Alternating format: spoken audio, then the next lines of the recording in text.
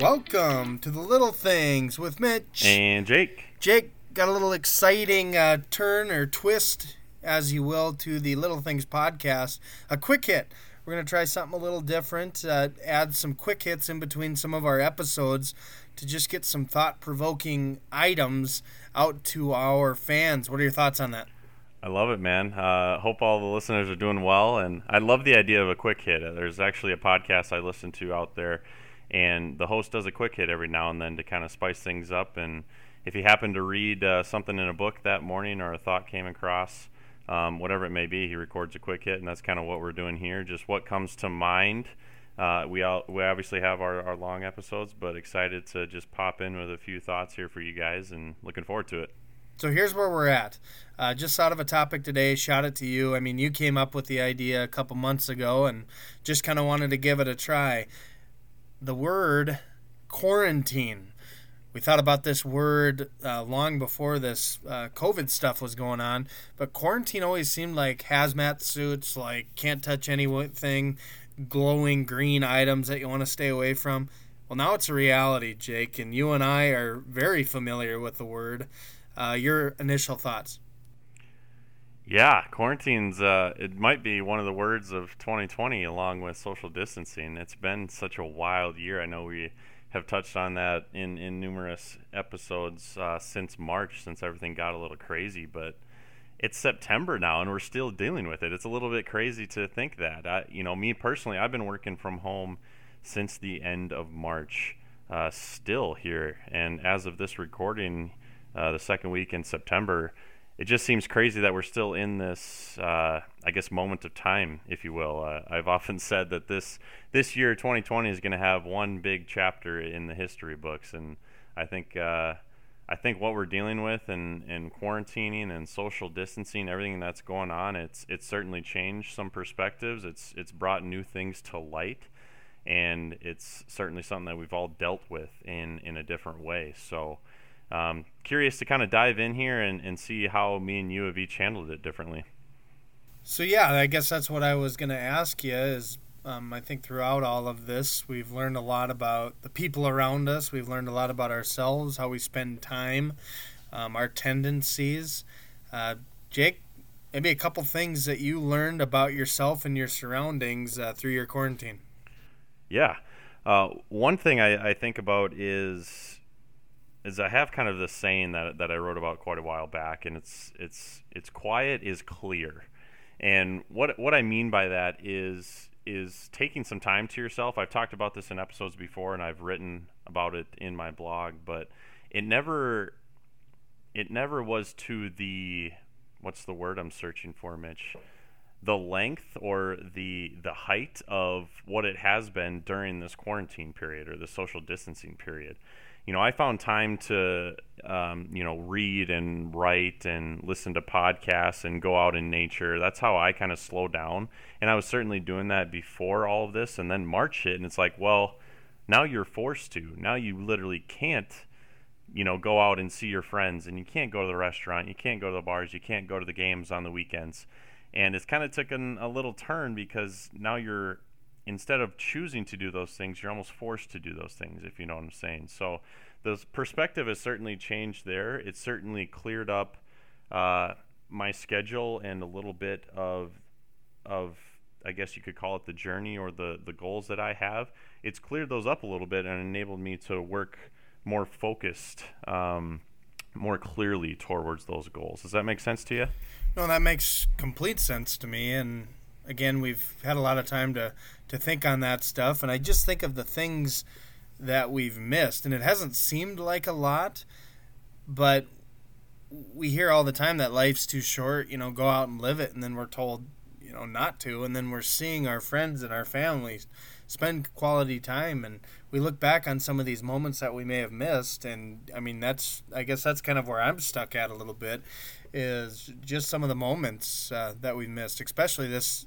We're around Labor Day. There's a lot going on. There's people getting together, having fun, and we've kind of missed that.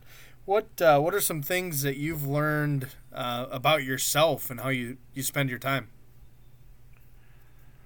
Well, again, this kind of goes off. this is a while back where I kind of set up a schedule, if you will, of things that I wanted to focus on and things I wanted to get taken care of, but I still had the outlets, right? I still had the ability to go hang out with friends and take in a movie or whatever it may be. And then without that, I guess the goals and the purpose and the direction that I was heading just became so much more clear.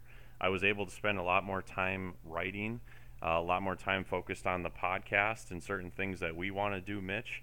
One of those things that we talked about for quite some time and it finally came to life was the clothing line that we still have live right now. That was something that we had written down and talked about kind of in passing. And then when we had the opportunity and had a little bit more time to kind of dive in and do that, well, it turns out now we have a clothing line.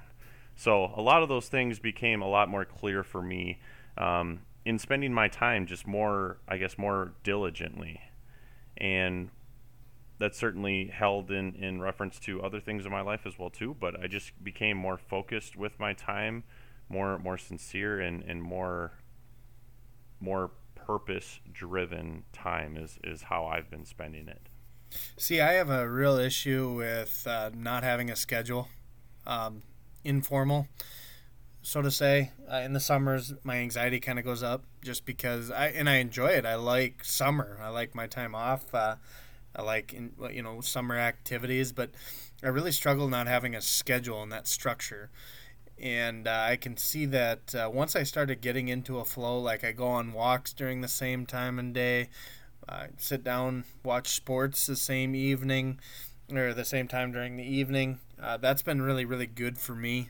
So just that importance of structure and a schedule, I think that's certainly reinforced with COVID going on and the quarantine time, that's for sure. Well, Mitch, something that maybe you can relate to. You and I are both, I would call, sociable people. We enjoy interactions and getting out and seeing people and joking around with them and poking some fun. Like me and you both thoroughly enjoy that. What has your experience been like, in quarantine and now that school's starting back up, but certainly there's been a lot of, factors going into that. What's your thoughts on not being able to be that person out in public and shooting the breeze with people? I think I've been more like that at home.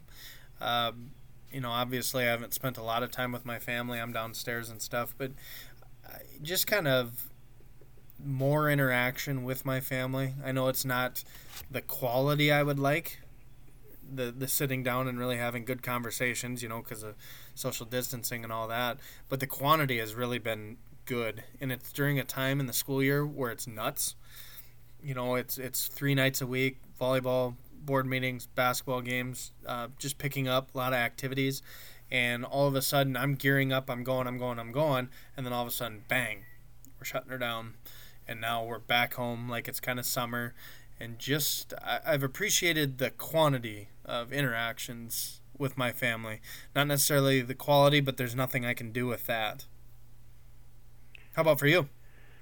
Yeah, similar in a different sense. I've gotten a lot more active on, call it our Skype calls, Zoom calls with friends and family. I've done a lot of FaceTimes. One thing I've done is just picked up the phone and called some people I haven't talked to in a while. Since I don't live with a family and kids and running around with family members like you are, Mitch, it's a little bit different for me. So my interaction comes from reaching out to those people and making the phone calls, and then doing a lot more interactive stuff as well too with my website. So I've done a lot more posts. I've sent out a lot more emails and gotten some interaction there. Just trying to have conversations in, I guess, in a lighter way. The world is so dark and heavy right now, and I think it's just fun and important to remember that we're gonna make it out of this. We're gonna get back to enjoying the presence and the persistence and friendships that we have with others. We're going to get back to that, and they might be a new normal, but they'll be closer to normal than what they are now. And I'm looking forward to that. I'm looking forward to the interactions and stuff that you and I both thoroughly enjoy before all of this stuff happened. I think we won't take for granted anymore going down and grabbing a beer and some food, that's for sure, and just enjoying that and some of the sporting events as well. One last thing before we sign out, the people the interactions. You said you reached out to a lot of people, maybe some colleagues. I know you've kind of got a newer gig and maybe not built those relationships yet, but what have you learned about the people around you? I've learned that we're all dealing with this in a unique way. Even just talking with you, Mitch, you're at home with your family and kiddos, and I live in a one bed, one bath apartment, so it's a little bit different there.